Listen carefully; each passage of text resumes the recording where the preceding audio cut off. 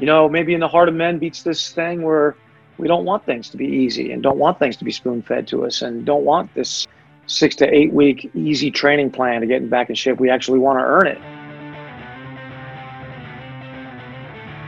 Welcome to another episode of Success Through Failure. This is your host, Jim Harshaw Jr., and today I bring you Dave Redding.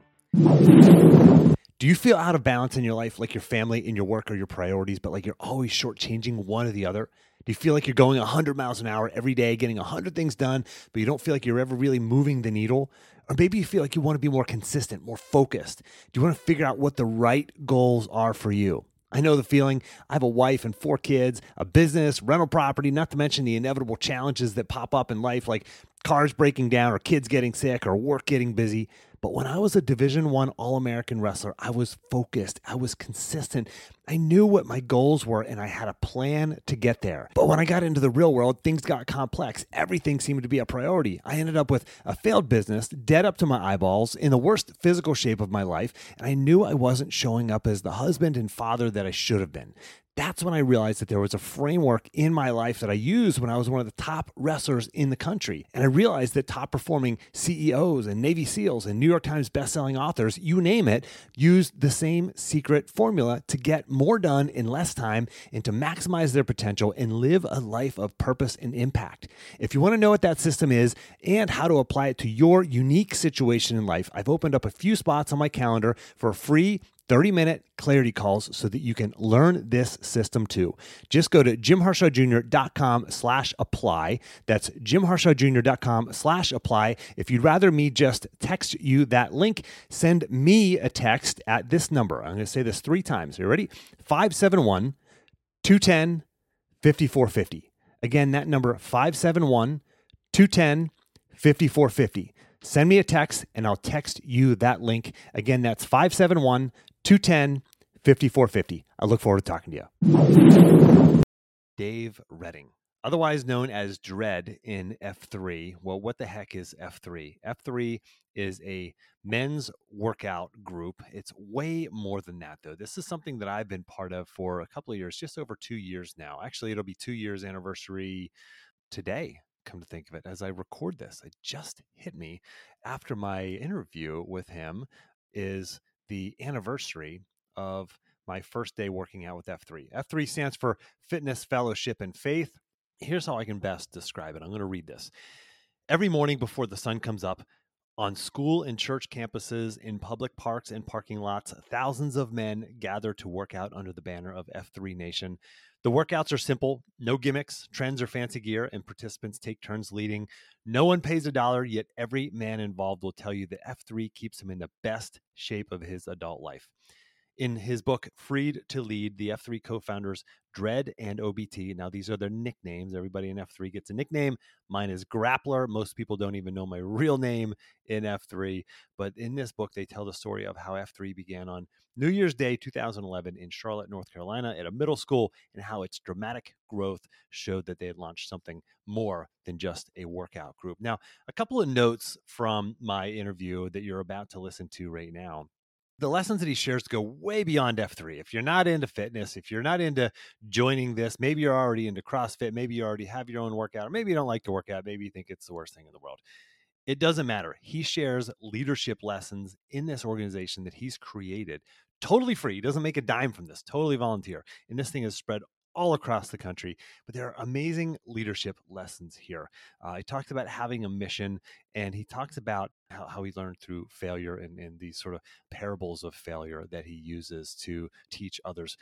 Absolutely incredible interview, absolutely incredible organization that is so mission driven that it has just exploded. And if you're part of any organization, whether you're a parent, you're a teacher, you're a coach, you're a leader in a company, you're an entrepreneur, you're going to gain so much valuable insight into how to lead people, how to create a cause, and how to make it spread. So without further ado, my interview with Dredd, I call him by his regular name, which is Dave, but his F3 name is Dredd, and that's what all the F3 folks who work out with him know him as. But anyway, let's get into my conversation with Dave Redding.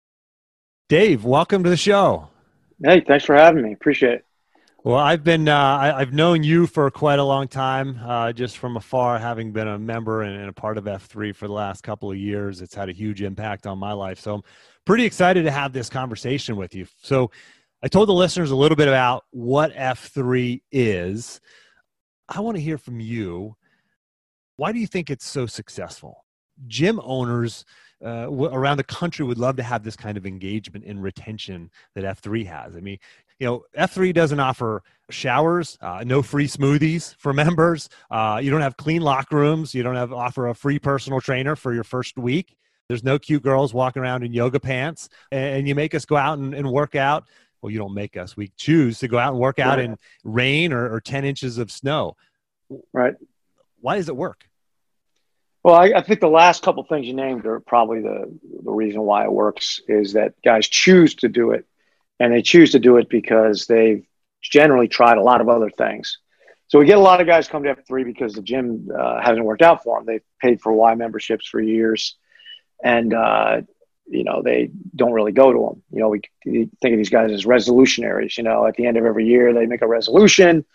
They're going to get in shape, and it usually lasts about January 15th, and then they're back to where they were. Main reason we think being that they don't have at the Y, you're not going to encounter another guy who cares that you're there. Whereas when you come to an F3 workout, whether it's on January 1st or whether it's on June 1st, the first thing you're going to encounter are a bunch of guys who have already been working out together. They've already got a group, which is men in close proximity who already built those bonds. And they're open and welcome to a new guy coming. I hope that was your experience. That's the ethic we've tried to pass on. Absolutely. Is that when someone shows up, he's a FNG, which is friendly new guy. And, we start talking to him immediately. He doesn't have to wait around and see if someone's going to talk to him. That's why we're there. I mean, we're there to grow, to help new guys get integrated into the group as quickly as possible. So the hope is that a guy shows up, and it's the same for every man. You show up and you're standing there, boy, am I going to be accepted? What's this all new? All this lingo, all these guys know each other. And then a couple of guys will start talking to him. Hey, man, where are you from? Assumption is that usually the guy's from a different town or a different F3 place, And he says, oh, actually, this is my first time. And immediately they're going to start asking him questions. That's the ethic that we have. That's our model. So I think that's one reason is it's really easy to get into. And of course it's free, which, if a gym owner asks me, what could I do to replicate your success? And I say, well, we don't charge. How would that work for you? Probably not that well, right? I mean, it's really not a fair comparison to compare F3 to gyms on that level, since all F3 workouts are always free of charge. So there's that. It was also something else you said was the end of it. It was like, you make us go outside, and it's, it's hard, it's dark, it's cold. We're rolling around in parking lots, and there's a little bit of danger to it. And as it turns out, that's part of the attraction. Maybe in the heart of men beats this thing where we don't want things to be easy and don't want things to be spoon-fed to us and don't want this 6 to 8 week easy training plan to get back in shape. We actually want to earn it. And you have this feeling that you are earning it. In the winter, in most places in F3, it's cold, it's wet, it's dark, the sun won't come up during the workout. And you really feel like you're part of something, that's that hardship. So strong bonds are built through hardship. That bonds men together. I was in the military before I went to law school, before I started F3, and I learned that. That was a quick way to build a brotherhood. So that's why we think we have great recidivism. Guys, they come out, they come back. We don't have any statistics, but we think it's pretty strong. So men come for the workout. That's the magnet, as we say. They stay for the fellowship because they immediately make friends, and we call that the glue of F3. And then the third F is what we call faith or purpose, really. And that's the dynamite of F3. That's what really makes it explode and grow. So that's why we think it works. Yeah. And there's a real need for this. Tell us about sad clown syndrome. Yeah, so this kind of comes from actually the first episode of The Sopranos. A few of us, we started this out, had watched, and we were big Sopranos fans. And Tony's getting interviewed or is getting treated by Dr. Melfi his first session, and she's asking him questions, and she realizes her patient is a gangster, she's a psychiatrist, and he's having problems passing out, and he's trying to cure that because obviously for a mafioso, that's not a very good thing. And she asked him a kind of logical question. She said, how do you reconcile this life as a gangster? How do you reconcile that with the fact that you're a father and a husband and all these things? It's probably the heart of what his malady is he can't reconcile those things. It's It's too much cognitive dissonance for him, really, for his brain to deal with, although he doesn't realize it. But he misinterprets the question and says, yeah, he goes, everybody makes me, be happy on the outside, even though, no matter how I feel on the inside. I got to do that for everybody else. I got to play the sad clown. And that's just stuck in my head in that show. And my co-founder, OBT here in Charlotte, we used to talk about that and how funny it was that they captured that idea, the malady of the modern man, right? I mean, you have all these things in your life. If you've been to college and you're holding down a decent job and you're making some money, maybe your job isn't very meaningful, but you have one, right? You have enough money to support your family. You got a wife, you got kids, a house, you have lots of things. But for some reason, you feel unfulfilled. Now, you don't want to tell anybody that. So you are happy on the outside, even though on the inside something's missing. And we just got to calling that sad clown syndrome based on that episode of Sopranos and that revelation that he made, and saying that prior to coming to F3, many of us feel that way. We don't know quite what's missing. I think the way we put it in Free to Lead in the book we ended up writing about it was that it's like you've packed for a journey, business trip, and you think you have everything, but you have this nagging feeling that you forgot something, but you can't think of what it is. It's just never kind of goes away.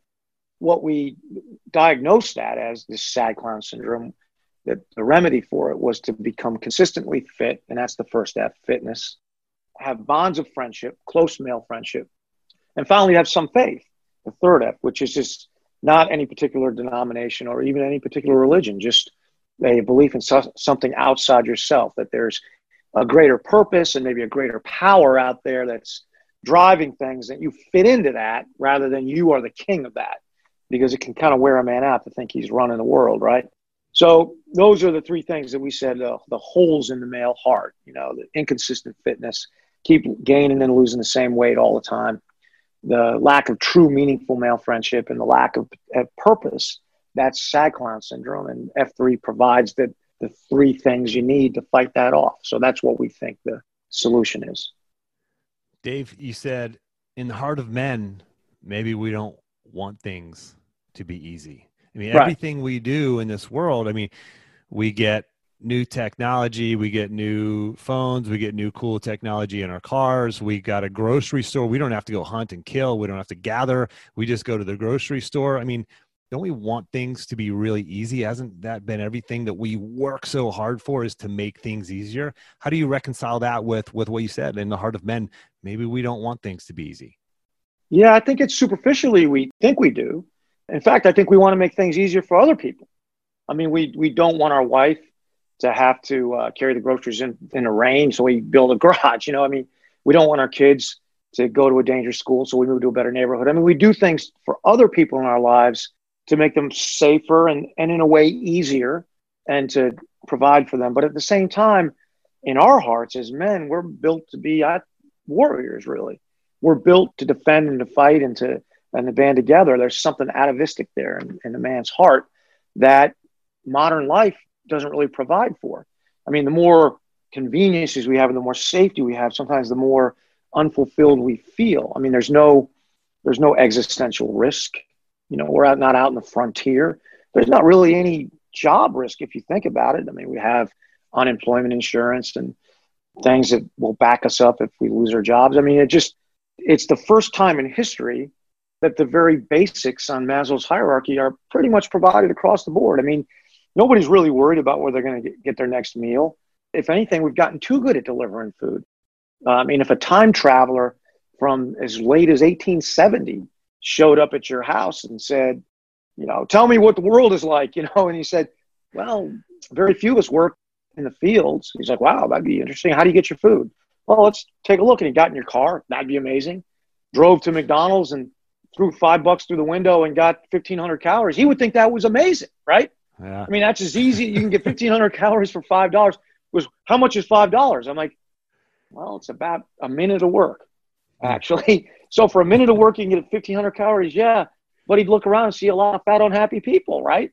I mean, maybe that's not healthy to have it so easy and cheap to get so much food in abundance. Maybe that's not really good for us, but we're not going to be able to stuff that genie back in the bottle. We're never going to go back to being agrarian farmers. I mean, We are the way we are. So we have to find some other way then, to fight that battle, to figure out how to live in a way that's meaningful.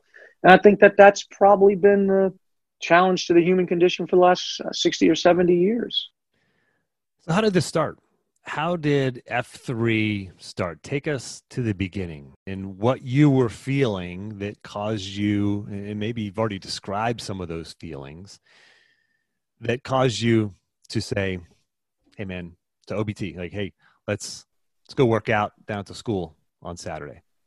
So I think it really goes back for me personally. I was in the Army.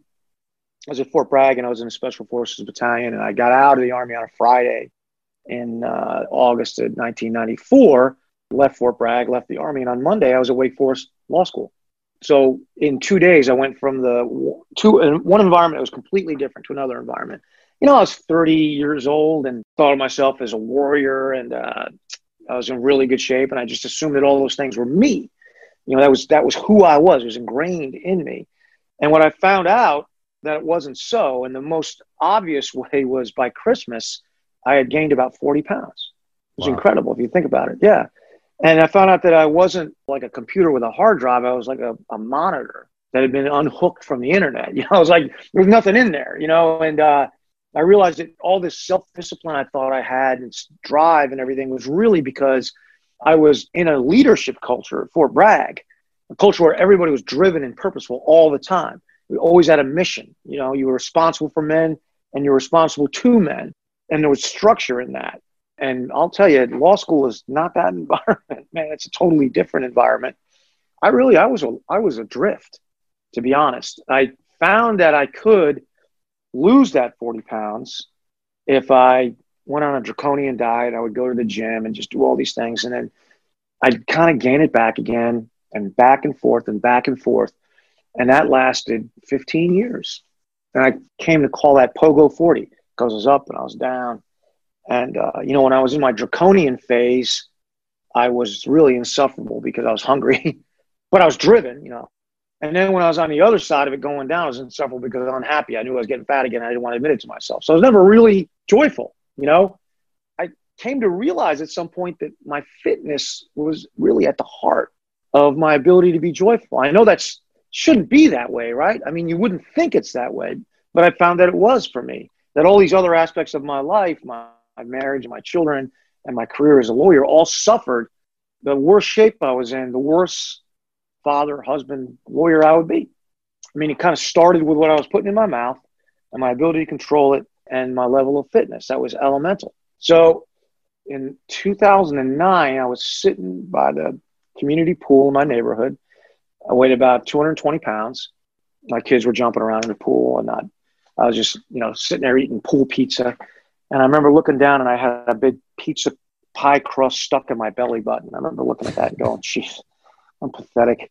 And I see this guy in my neighborhood about my age. He's just ripped, just looks great walking around. And later on, I said he was doing a poolside poles down. He's walking up to all the women and going, ladies, how you doing? How you doing? He gets around to me and I say, man, you look great. What do you do? He tells me about this men's workout group he goes to called the Campos, which turns out to be Spanish for field, although I didn't know it at the time. He describes it to me. And I was like, wow, man, this is August of 2009. I was like, gee whiz, that's really cool. I mean, can anybody go to this? Yeah, well, you got to have somebody invite you. And I said, well, I mean, would you take me? And he said, I'll take you, but you need to get in shape first. And he walks off. Man, I was just burnt up by that. This is a special forces guy. He said this too. No, yeah, I was. Yeah. Yeah. Here's this guy who was I forget what his job was. I think he was some kind of consultant. I'm like, oh man, it just busted right in the pride button. But not so much that I didn't reach down and pull that pizza crumb out and still eat it. That's how bad I was at that moment. But it triggered me, and this is often the way I was. Something would trigger me. I went to a gym once, and I hadn't been for a while, and a guy said, hey man, there used to be a guy who used to work out here who looks a lot like you, but he was a lot thinner. You have a brother. I know he was talking about me, right? I mean, something like that would happen. And I would just lose my weight, or I'd get to what I call my fat pants, or my 40 waist, in the back of the closet that I kept back there. That was my do not cross line, and if they were tight, then I would do something. So anyway, this guy triggered me, And in about 2 months, I lost 40 pounds. And I finally called him in October and said, okay, I'm ready to come out. He goes, fine. I went out there and I realized the first day at the campus, it's a Saturday workout, 7 o'clock in the morning in Charlotte. I was like, man, this is what I've been looking for. This was it. It was a peer-led group of middle-aged guys who were out there working out. I mean, I immediately felt it. So I met OBT there. He was one of the other guys who was working out. There's probably 15 guys, but from October of 2009 until about, say, October 2010, that group doubled in size from about 15 guys to 30 guys. It started to catch on. A lot of guys got invited, and the leader of that group was dubious about that growth. He's like, we're losing the fellowship. So OBT and I offered to go start another workout at the same time at a different location because we just couldn't do anything to control the size. So we decided to do that on 1/1/11, so almost 10 years ago. There was no F3. This was just Campos 2 or whatever we called it. And we sent out about 80 emails to guys we knew that we thought might show up. Our hope was we'd get 5. And on 1/1/11, we got 30. New Year's Day. I was pretty shocked by that. Figured it was, New Year's resolution. But the next week we got 31 or 2 or whatever.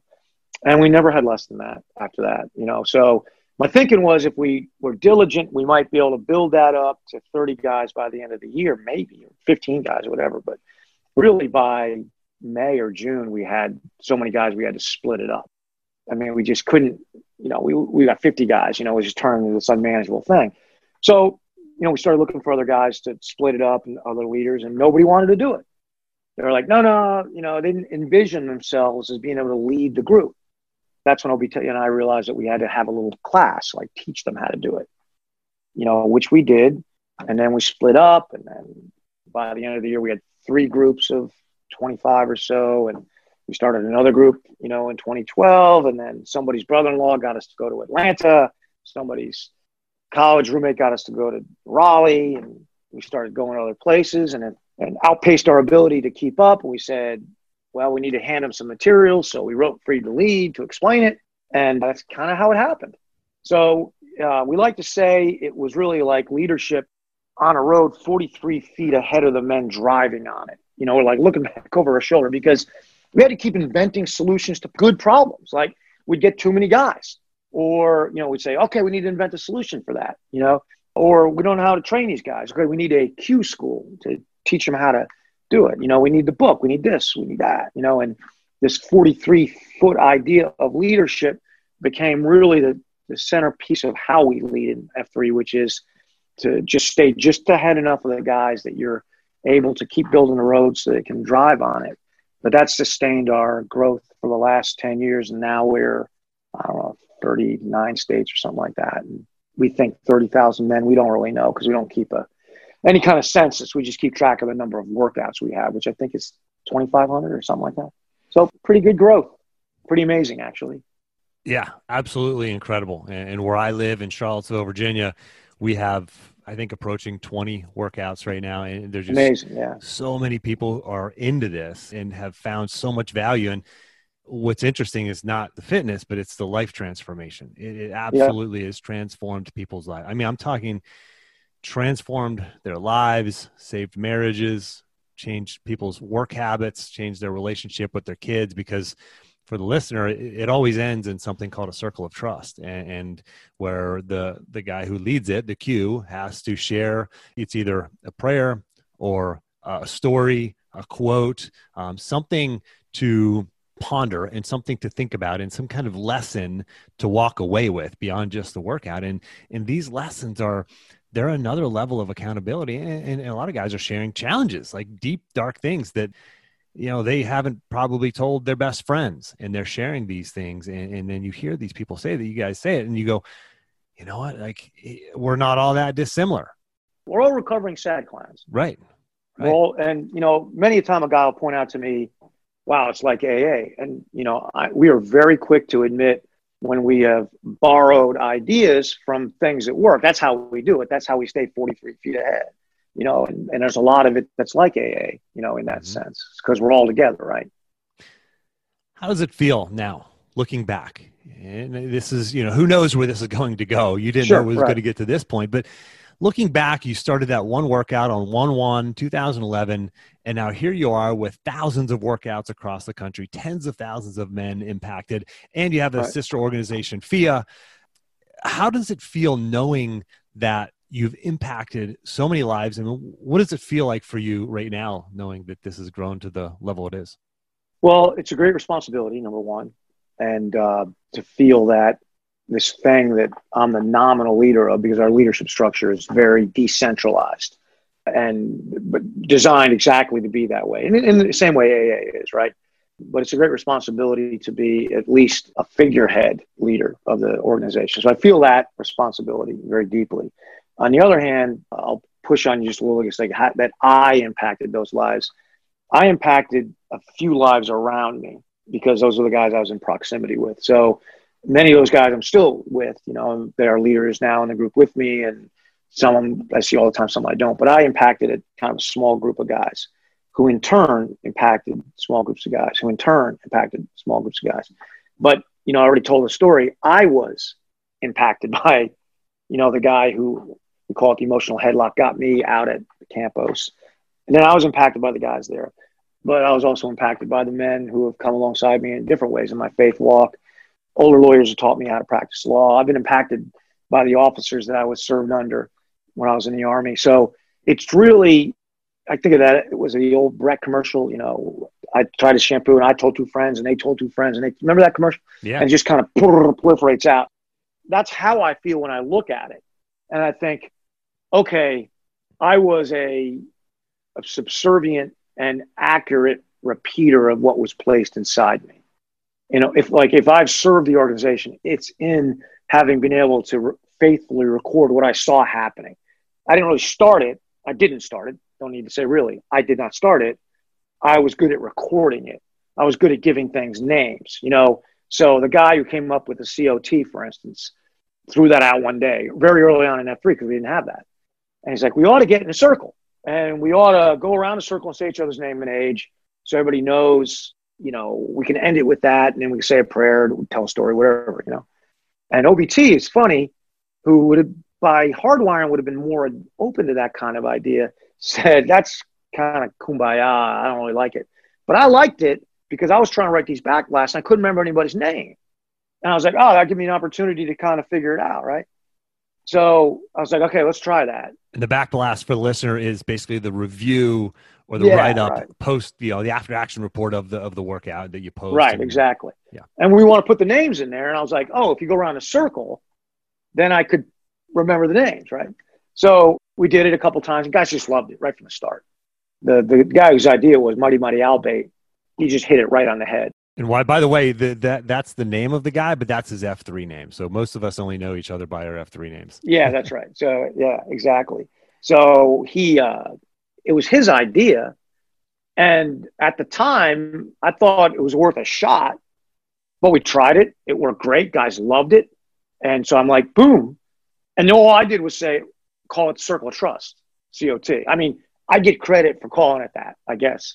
Or maybe I don't even remember. Maybe somebody else called it that. But that's all I really have ever done is observe, record, and pass on, like I'm the scribe or something. I'm like just watching it. And what we don't have in F3 is pride of ownership. We have a bunch of guys that you see something that works, boom, give it away. If it works for you, give it away. If somebody has an idea, try it. If it works, great, keep doing it. If it doesn't work, don't worry about it. Right? Doesn't matter where the idea comes from. Doesn't matter who had it. Give credit where credit's due and move on. And that's where we've been pretty successful with that. F3 aside, what can leaders learn about this? I mean, the person who's listening, who's in a leadership role, and I don't care if that leadership role is in their family, or maybe it's in a classroom as a teacher, or maybe leading a company or a mid-level manager, whatever it is. Are there lessons that leaders can learn from the growth of the organization, or the decentralized leadership, or how you accept ideas and you try them, and sometimes they work, sometimes they fail? Sure. Yeah, and we got the idea of this model from a book called Starfish and the Spider. I can't not remember the author's names, but OBT and I both read it. And we're like, okay. We don't have any money and we don't have any structure, so we don't have any choice but to grow this organization in a very decentralized way. And the idea was that you have a starfish organization where the appendages are where all the action is, right? And a starfish is unique amongst creatures in that if you cut an appendage off, it grows into another starfish. And where you cut it off, it grows another appendage. So that's what we wanted to be. Whereas a spider, if you cut the head off, it dies, right? So he said, first of all, we need to have an organization that isn't an organization with leaders. It's an organization of leaders, which is a different thing. Like every man's expected to lead. That's why in a workout, you show up as an FNG and you work out 3, 4, 5 times. Hopefully it's pretty quick. I hope with your group, because this is what we try to extol, is you say, okay, you've been here 5 times, you lead. Mm-hmm. Well, I don't know how to lead. Right. That's why you're here. I mean, that's what we do, right? We learn how to lead. So we want to pass the positive habits of leadership, what those are, as quickly as we can to guys and get them leading really quickly so that they can learn it very quickly. And so that's one thing I would say to, if you had an organization, you're like, man, we're suffering. We don't have enough leaders. Nobody's taking individual initiative. We got a lot of rules and signs. And I always say the more rules and signs you have, the less leaders you have, because those two things are mutually exclusive. You know, we got 5 core principles in F3, no rules, very few signs, you know, for that very reason, because every man's a leader, right? So you got to get men leading. And I would say that the sooner you do that, passing those positive habits of leadership on, the more quickly you can grow into a starfishy organization of leaders. That's one thing I would say. Another thing I would say is that we're unique in is that we practice shared leadership. You know, it's not a chart with this guy's on top and in these bars. It's groups of what we call shared leadership teams that are responsible for something. So F3 shared leadership team is actually only 5 guys, you know, and within that group, we all have responsibilities, primary responsibilities, but we do it together. And that's a leadership model that works really well. I could walk away tomorrow and we certainly wouldn't go down. We'd probably go up because the next guy would have ideas that, you know, that I wouldn't have, certainly. So that shared leadership team is another thing I would say to organizations. If you're suffering from ineffective leadership, it might be because all the leadership authority and juice and energy is all centered in one guy, right? That CEO, the president, you know, whatever that is, instead of having it shared amongst a shared leadership team, a small group of people who trust each other, who are accelerating at the same basic pace. You know, their skills are mutual and they believe in the same things. Because if you have that, you have this powerful leadership element that is much, much stronger than the individual strengths of its individuals. I mean, it's grouping all that energy together and it's far more effective. And those would be the 2 things I would say that we do that are very different than most organizations that I encounter. Great lessons. For the person listening, you know, men and women, and they don't have F3. Maybe they don't have F3 in their town. By the way, you can go to f3nation.com, find out if there's a workout in your town. But there's a lot of towns, most towns in America don't have F3. What do you say to that person who wants to create this, wants to experience the benefits? They hear this and they say, I want this. I know I need this. I know I have sad clown syndrome. Right. What do they do? So you have to get on the website. You can surf around there and find plugging this out. You know, I want F3 in my town. So we have had a variety of methodologies to plant new workouts. So F3's mission is to plant, serve, and grow men's small workout groups in order to invigorate male community leadership. That's our mission. So getting workouts started in various locations is paramount to us. And we started with, you know, metropolitan areas, bigger metropolitan areas, and we sent teams in there to work with the guys that we found on the ground. That was one way. We called that LEAP. That was to get us forward as fast as we can. And we're pretty much done with that. The second model we used is what we call concentric growth. And that was to take places where a workout already existed. So I'm going to guess that Charlottesville was planted by Richmond. That's right. I know we didn't leap it, right? So that's right. we leaped Richmond, started Richmond. In fact, I think OBT did that personally because he has family connections there. And then once we get a workout established through a leap, we would say, all right, now you guys need to go start, you know, workouts around your surrounding area and grow concentrically like that. Another way we do it is mustard seed, what we call mustard seeds. And that's when let's say a guy from Charlottesville finds himself moving to Tucson, Arizona, and he gets out there and he's like, man, I miss F3. Now he knows how to do it because he was doing it in Charlottesville. That mustard seed will also help that guy grow a workout in any way we can. And then, there's still workouts where guy raises his hand. He's, somewhere where there's no workout, there's no guy's ever done it. He wants to start it, and we'll do whatever we can virtually, hook them up with, mentors that are in other places, send guys in. We raise money to do that very thing. So if you get on that website and you surf around, you'll find the right place to connect and to ask for help. I think it directs you to Slack or something. So we've got a guy who's in charge of that. Yeah. So for the listeners, if you don't have it in your town, reach out. You can reach out to me. I can connect you to the right person, whether at F3, down where you're at, Dave, or elsewhere. So we can help you get one started. Dave, this has been real successful. Can you tell me about a time when you failed? I mean, you're a lawyer. You're successful at what you do. You started this successful organization in F3. You're special forces. Can you tell us about a time when you failed and when you had to work through that self-doubt that comes from failure? Yeah, I'm going to say, because I got a million stories. In fact, I'm writing a book right now for litigators that I call that L source, litigation, whatever. And I call them parables of failure, because that's how you actually teach lawyers to be litigators. You say, here's the situation I was in and I shouldn't have done it. And this is what I did. And this is what happened. I mean, I know that sounds wacky, but that's basically how you teach a guy how to litigate. You use parables of failure. So I got a million parables of failure. Most of them are, micro in nature, or relatively small. I'd say the most significant failure in my life is my first marriage failed. And my first marriage failed because I was selfish.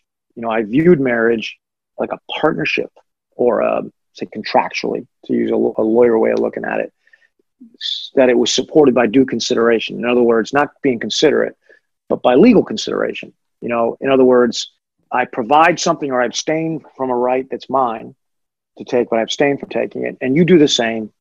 That's the relationship. That's the way I viewed marriage. So I would say, my wife's my best friend and we meet on the 50-yard line and all this stuff. When my marriage failed and I look back at it, I realized that that's not what a marriage is at all. Marriage is the transformational relationship in a man's life. It's what teaches him to set aside what he's learned as a boy and stop thinking of himself in terms of me, and starts thinking himself in terms of us. Right? It transforms him. And to be transformed, he has to see it as a covenant, right? It's a unilateral promise, which is not enforceable in the law, but it's enforceable between a husband and wife. You say, I will be your husband. What that means is there is no 50-yard line. You're driving down in the red zone all the time, right? There's no place that you're meeting. Your wife's not your best friend, because that's an insult to her. I mean, you get a best friend, maybe, hopefully, but your wife is far above that. And what you owe her is far more than that. And the point of that relationship is far more important than that. So seeing that limitless set of really obligations that transform themselves into blessings the longer you're married, seeing a marriage is that way is why a marriage is valuable in the life of man and how it changes them. And in my immaturity in my youth, I didn't see a marriage that way. I looked at life the way kind of what we call an Oprah bomb would be, like, a sage sounding bromide that actually does not provide any actual meat that helps you. So a typical Oprah bomb for us is work-life balance, right? I'm going to put the work on this side and I'm going to balance that with my wife and my life and all these things on that side. I'm like, that is such a worthless way to look at it, because all these relationships are dynamic, right? They're not static. My work doesn't weigh this. My kids don't weigh that. Some days my kids need me 100% of me, right? Some days they don't. Someday my wife needs me 100% of me. Someday I'm in a trial and I can't be there for my family in those days, right? There's no balance between any of those things. It's much better image is, plate spinning, on pool cues, and running down and keeping all the plates spinning.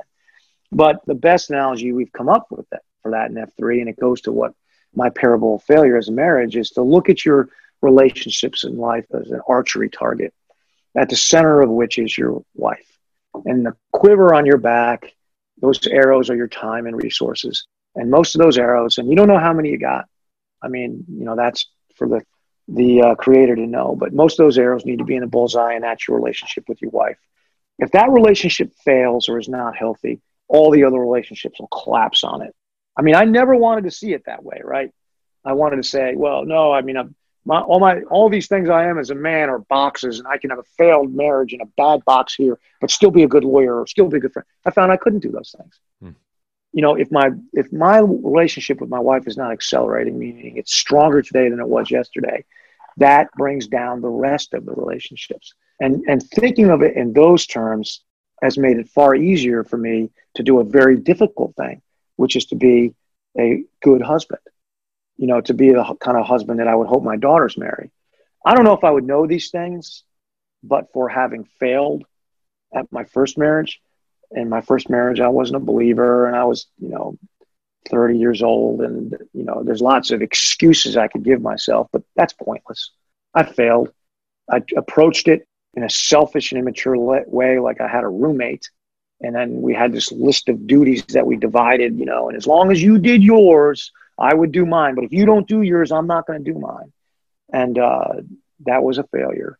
And when I talk to young men now who, if I'm mentoring them and they ask me about marriage or they're considering marriage, and I ask them, tell me what your view of marriage, and they basically spit back at me what I thought it was. And I say, man, that ain't it. And if you go into it with that, it's going to fail.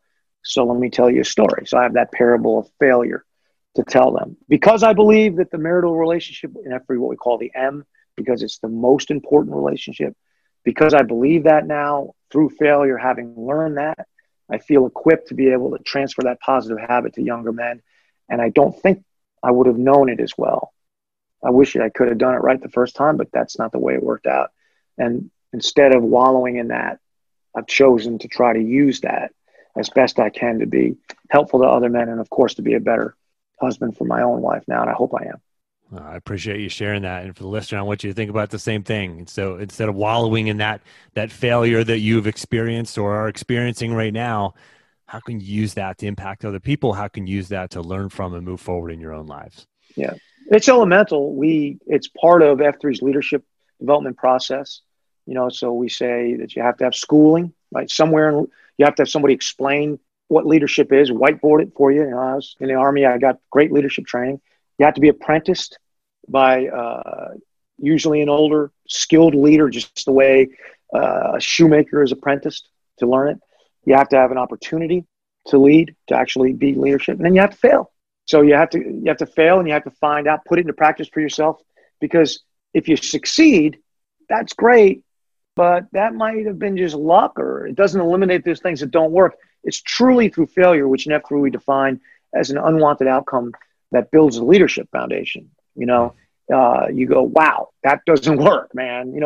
That won't work. And over the years, I've had so many leadership failures, just endless numbers, but each one of them has provided me with a parable that I can use to build other men's foundations and help them, build them. And we say in F3 that you keep repeating this cycle over and over again: schooling, right? Apprenticeship, right? Opportunity and failure, right? You kind of doing it. That's how you become a better leader, and constantly reinforcing that.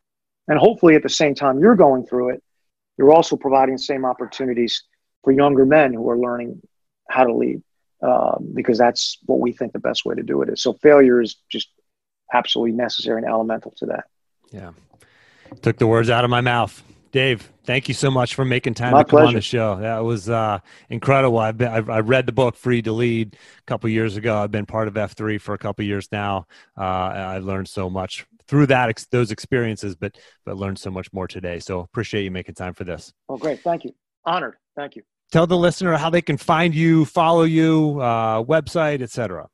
Yeah, I do most of my communication on Twitter, so at Dredd CNC is my Twitter handle. DREDD, that's my F3 name, Dredd, DREDD CNC, that's just Charlotte, North Carolina.